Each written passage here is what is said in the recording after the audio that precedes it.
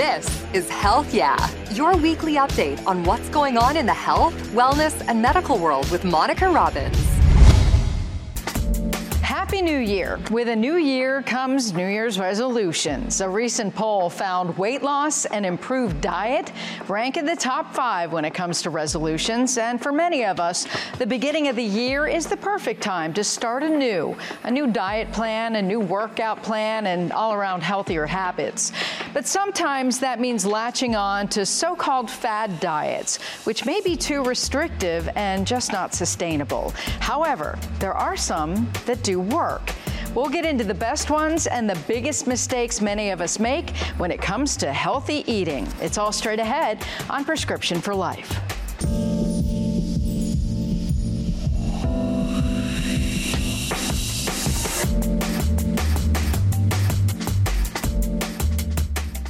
Thanks so much for joining us. I'm Monica Robbins. From intermittent fasting to the DASH diet, there are so many so-called fad diets out there. They're extremely popular for losing weight, but many doctors will tell you to avoid them altogether. Here's why. So a fad diet is a diet that is making quick promises for short-term results. That's going to be a diet that is going to have you cutting out maybe a food group, cutting out specific items in your diet, and is usually not a diet that your doctor would recommend. Take a look at what else I found about fad diets that used to work for you, but no longer produce results. It seems like every week there's a new diet to try. The problem is there's no one-size-fits-all. Much depends on your gender, your life stage, your metabolism, and if you have underlying issues that roadblock weight loss. But why won't that surefire diet work anymore? Our body has memory of previous diet attempts. So when we're 20 and we do, the grapefruit diet or whatever it is for 3 days because we want to fit into a dress, no problem. And then we go back to it maybe a year or two later and it's not as successful. It's because your body remembers and says, how dare you try to starve me? And I'll show you. The older you get, the slower your metabolism, the harder it is to shed weight, even if you're exercising like crazy and eating like a bird. That's when you should see a healthcare professional for an assessment and some diet guidance. Another helpful hint is get your blood sugar under control. Skip the sugary snacks and junk food and eat small meals every 2 to 3 hours. Those meals should be full of fiber from whole grains, vegetables, and lean protein. When you restrict your calories, you get so hungry by the time you're allowed to eat that you eat too much or you eat too fast, or what you eat is not going to be the greatest. I mean, we don't make good choices when we're hungry. Now we turn to a registered dietitian with Cleveland Clinic to help us break down everything we need to know and get us on the road to healthy eating. Joining me now is Julia Zappano, a registered dietitian with Cleveland Clinic. We're talking about fad diets. Okay, what in your prediction is going to be the hot new trend in 2024? Oh, it's so hard to say. There are so many. There's a lot of new fads. The intermittent fasting is a big one. It was big last year. It's kind of carrying over again this year. The raw food diet is another big one that's coming out. So, I think just being mindful of new fads and just being aware of, what they're trying to promote and that they are really just fads. Are there any that actually concern you? Well, the raw food diet is concerning because you could consume undercooked meat and dairy and animal products in general, which could lead to foodborne illness. So that is definitely a concern. So you really want to be cautious if you're experimenting with some of these different fad diets. So year after year for decades, the Mediterranean diet keeps coming in as number one for the healthiest diet, if you will. Mm-hmm. But there are so many others that I want to go through a few. What is the volumetrics diet? Volumetrics is based on low-calorie, high-dense, nutrient-dense foods. So they're very water-based, liquid-based. So the point is it's supposed to have a lot of volume, but not a lot of calories. So we'll fill you up. So a lot of leafy greens and vegetables and broths are a part of the main foundation of the volumetrics diet. And then there's different stages or different classes of categories of foods that you eat more and a little less and a little less, to the end of course, what we all consider unhealthy is the highly sugary and processed foods that have a lot of calories and a very small volume, even things like fats and oils. Is that possible, though, that somebody may not be getting enough calories on a diet like that? It could be. That's always a possibility with some of these fad diets because they tend to be overly restricted. Now, that's a risk if you follow it long term. If you're following it for a week or two, it's not necessarily going to be detrimental to your long-term health. But if it's something you're planning on following long term, it's definitely something to be addressed. You really want to make sure you're getting enough nutrients. And calories will kind of come when you make sure all your nutrient needs are met. So I like to focus more on nutrition versus calorie intake, and really focusing on where those calories are coming from versus, how many calories something may have. What's the Pritikin diet? Pritikin is a whole foods-based diet, again, very clean eating, minimizes animal products to 1 small serving a day, limits things like egg yolks, so it just gets egg whites. So it's mainly more like low cholesterol, low animal fat, high plant food diet, but doesn't necessarily avoid those foods, just puts limits on it. What about the DASH diet? DASH diet stands for Dietary Approach to Stop Hypertension. It was designed to lower blood pressure. It's very high plant food-based diet, includes a lot of dairy, 2 to 3 servings a day, minimizes protein intake 3 to 6 ounces a day, limits fats, so really high it's pretty high in carbohydrates.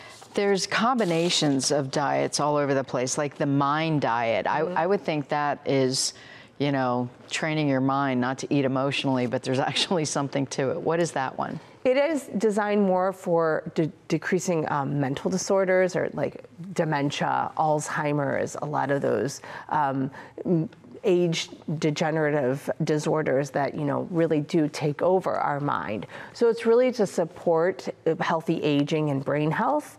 And it combines the Mediterranean and the DASH diet together. So it's kind of a mix between the two. So I think for a lot of people, myself included, one of the things that's really difficult to say is if I'm supposed to eat 1,400 calories, what does that look like for an entire day? Can you give me an example? Yeah, so it's really based on the person. So 1,400 calories is just a value. You have your macronutrients that go into those 1,400 calories, and that's where it gets confusing. So do you want a majority of your calories to come from carbohydrates, proteins, or fats, or a perfect combination of the 3? Certain diets like the keto diet is very restrictive in carbohydrates. You're only having 5% of your calories from carbohydrates. And then there's certain like vegetarian diets or Mediterranean diets that might be closer to like a 40, 45, maybe even 50% of your calories from carb. So it really depends on the macronutrient composition of what's making up those 1,400 calories as to what the diet might look like. So how do you know what what your macros should be? So, meeting with a registered dietitian is probably the best way to go. So if I would meet with a client or a patient, I would go through a diet history, I would go through an activity level, kind of what foods they favor, what foods they like, what foods they're not willing to give up, what foods they're okay with giving up, or what foods don't serve their body well. So I would take all that in consideration and then use something called the resting metabolic rate to determine kind of a rest point for calories, and then an activity factor to add on to that to see then where total calorie intake should be. And I take all that information into hand, and then I personalize how much carb, protein, and fat they should have based on all that information. So what you're saying then is there are some people who should have like really high amounts of protein and very few carbs, and maybe, is there for fat, because we've always heard fat is just, you know, watch your fat intake. Is there a don't go over number, like 30%? Don't go over that? Or? I mean, the Mediterranean diet has 35%, so I would say, I mean, the keto diet is at most close to, you know, 80% of your calories from fat. So, you know, for general health, I would say 40% of your calories from fat would be kind of a max level. You want to look at cardiovascular risk factors when you're looking at how much fat you give a patient or a person, because again, that can affect your heart health. Things like fatty liver, we want to reduce fat. So there's a lot of, you know, reasonings what we may want to reduce fat, same with reasons we may want to reduce protein and may want to reduce carbs. So it's really should be more of an individualized plan. And because that is the most sustainable plan long term, you're taking everything into account of controlling that plan. You're taking your food likes and dislikes, what doesn't serve your body, your activity level, you know, what your needs, personal needs would be based on your medical history, your lab values, what your health goals are. And then you're creating a plan that's specific to you, which makes it much more manageable and much more attainable and sustainable long term. And this is why you really need to know your numbers, because as I'm sitting here listening to you, I'm hearing, oh, okay, so somebody with high cholesterol, you need to cut the fat, fatty liver disease, or somebody who's overweight, you need to cut the fat, that sort of thing. Right. Everybody's pitching plant-based diet. Is that for everyone really just the way to go? So I think if you can increase your plant-based foods, that's definitely the way to go. So we know that there's a lot of positive benefits to eating whole plant-based foods, and that should be the foundation of any diet.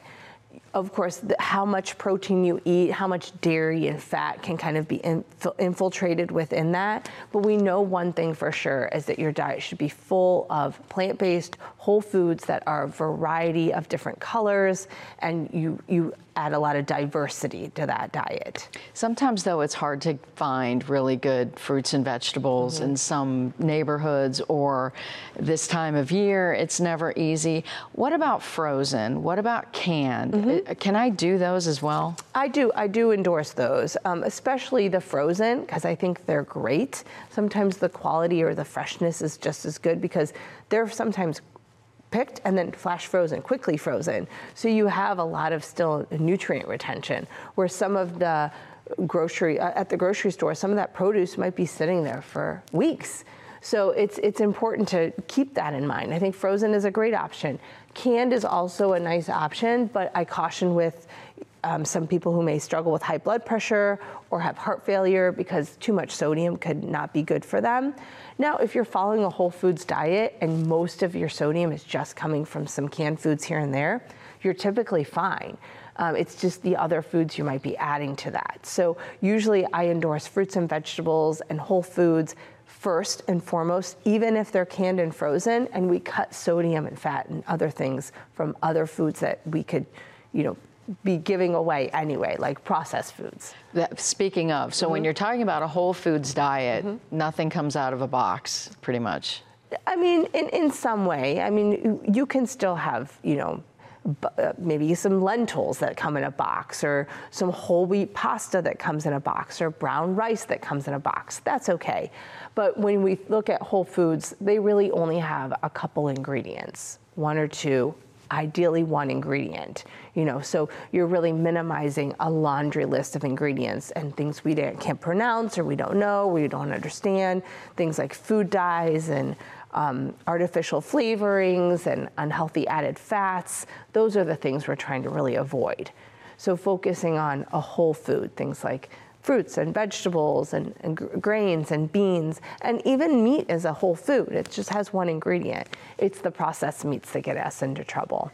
So, you know, everybody's going to start their diet, you know, we'll say January 2nd after New Year's Day. From your perspective, the biggest mistake everybody makes, what is it? I think being too restrictive, because it leads to like early failure, and then you may get disappointed. I didn't meet my goals. This was my New Year's resolution. Why can't I do it? It's just the kind of cycles in this negative self-talk too. I think setting maybe one really positive, realistic goal for your diet, but I also want to take the word diet away, maybe just for your health. Like maybe my goal is to reduce red meat this year. And that goal looks like 6 ounces of red meat a week or 3 ounces of red meat, whatever you think is realistic and enough to restrict and make positive outcome. Or maybe it's to drink more water. So you set a measurable goal. I'm going to drink 64 fluid ounces of water every day, and this is how I'm going to measure it. So I think setting one health goal when it comes to eating is really very powerful. And then once you meet that goal, maybe then adding another one and then adding another one as you move on. Instead of following this overly restricted plan from the get-go that is not sustainable and then may just lead to disappointment and lack of success over time. You may initially lose weight, but really what our goal is to sustain that weight loss and just be more healthy. It's not really about the weight. It's about gaining positive health, really. How important is food journaling? I think food journaling is great. I think it creates accountability on a daily basis. I think it's a great opportunity to write down how foods serve your body, because I think there's a lot of times we might eat foods and overlook that you don't feel very good after you eat that food. And if that's the case, those foods probably don't serve your body very well. So we may want to eliminate them for a little bit, and then you'll feel better.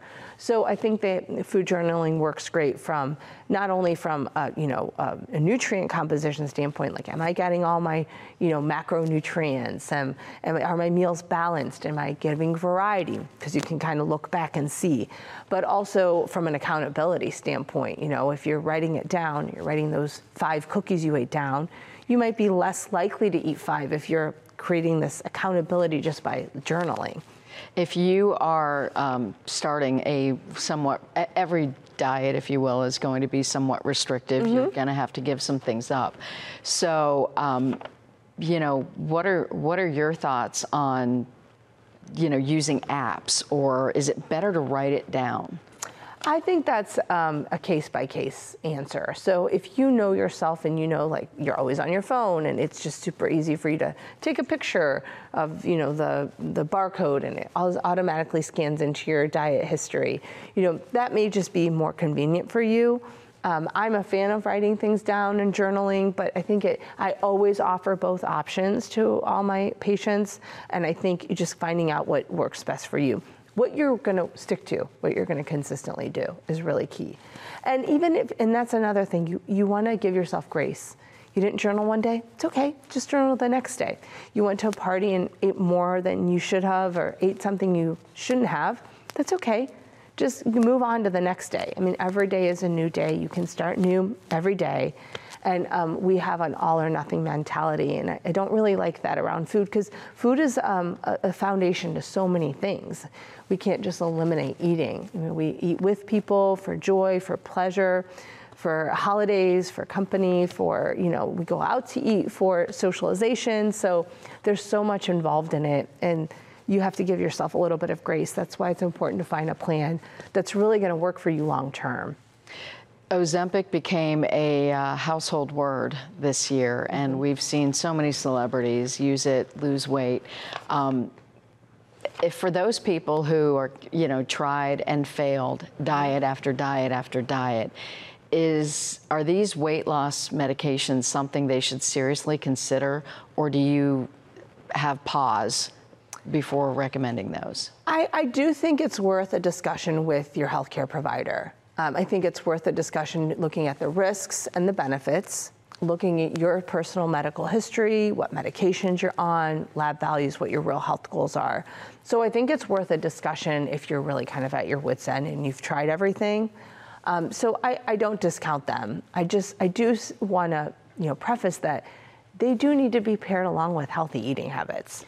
So it's not just one or the other. It really should always be looked at as both. Well, and that's from my understanding, for people who are using them strictly for weight loss, they just make them lose their appetite, so they're not eating at all. Right. What happens when you don't eat regularly, or at least get the nutrients you need. Right, so we can put ourselves at risk for nutrient deficiencies, so our body is sustained by what we eat and the nutrition that we feed it. So, you might see your hair falling out, your nails breaking, to the worst part of like your vision could go, bad. You could have issues with your teeth or your skin, so over time you could have a lot more fatigue. That's a big one when you're, like for iron deficiency. So there's a lot of, negative side effects to not getting enough nutrition. So that's why it's really important to have an understanding of like what your health goals are and who is going to support you in meeting those health goals. Because you will need support. You'll need a physician and ideally a dietitian or nutritionist that can help you meet all your nutrient needs, given that your appetite is so suppressed. Top 3 tips you would give people who are gonna go that route no matter what. They're gonna try that fad diet that their friends are using or whatever. Top 3 things for 2024 you want people to remember. So number 1 would be focus on what makes you happy. So I think a lot of times we focus on restriction, and that may make us upset or irritated or even just not having a good positive attitude around your health. So I always try to think about what diet or fad could at least make you happy. Does it include foods you enjoy? Are you going to get excited about making new recipes and changing healthy habits for your family? So that would be one thing, kind of setting the bar to enjoy eating and having a good experience with your eating and dietary habits. Number 2 would be picking something that's not too restrictive. So ideally may have some science-backed research. So if you can, ideally picking something science-based. Again, a lot of reasons for that. It's ideally going to help support overall health outcomes. And then number 3, I think this would be is do it with a buddy or a friend. Because then you can support each other and make each other accountable, and then also, be able to have some grace there. Because sometimes when you're doing it with a friend, you realize none of us are perfect, and we may slip up a little bit, but just keeping you on track and helping with that way. And then it helps build relationships, which I think in this day and age can go by the wayside. So really being able to build relationships. And if you cut one thing, refined sugar? I would say definitely cutting out sugar. There's no nutritional value really in sugar, so you're best off cutting refined sugars, processed sugars, and then processed oils too. That's the first goal for the first week of January then, right? Mm-hmm. Yeah. All right. Julie, thank you so much. As always, great advice. Thank you so much. That's all for this episode of Prescription for Life. Thank you so much for watching. We'll be back next week with another dose of healthy information. Until then, I'm Monica Robbins, wishing you and yours good health. Thank you so much for tuning into Health Yeah. Please find me on Twitter and Instagram at Monica Robbins. Like and follow my Facebook page, Monica Robbins WKYC. Find video podcasts at Monica Robbins' channel on YouTube. And please subscribe. Wishing you great health and hope to see you again soon. Thanks for listening to Health Yeah with Monica Robbins from WKYC Studios. Subscribe now so you never miss an update. And find more on everything you heard here on WKYC.com and on the WKYC app.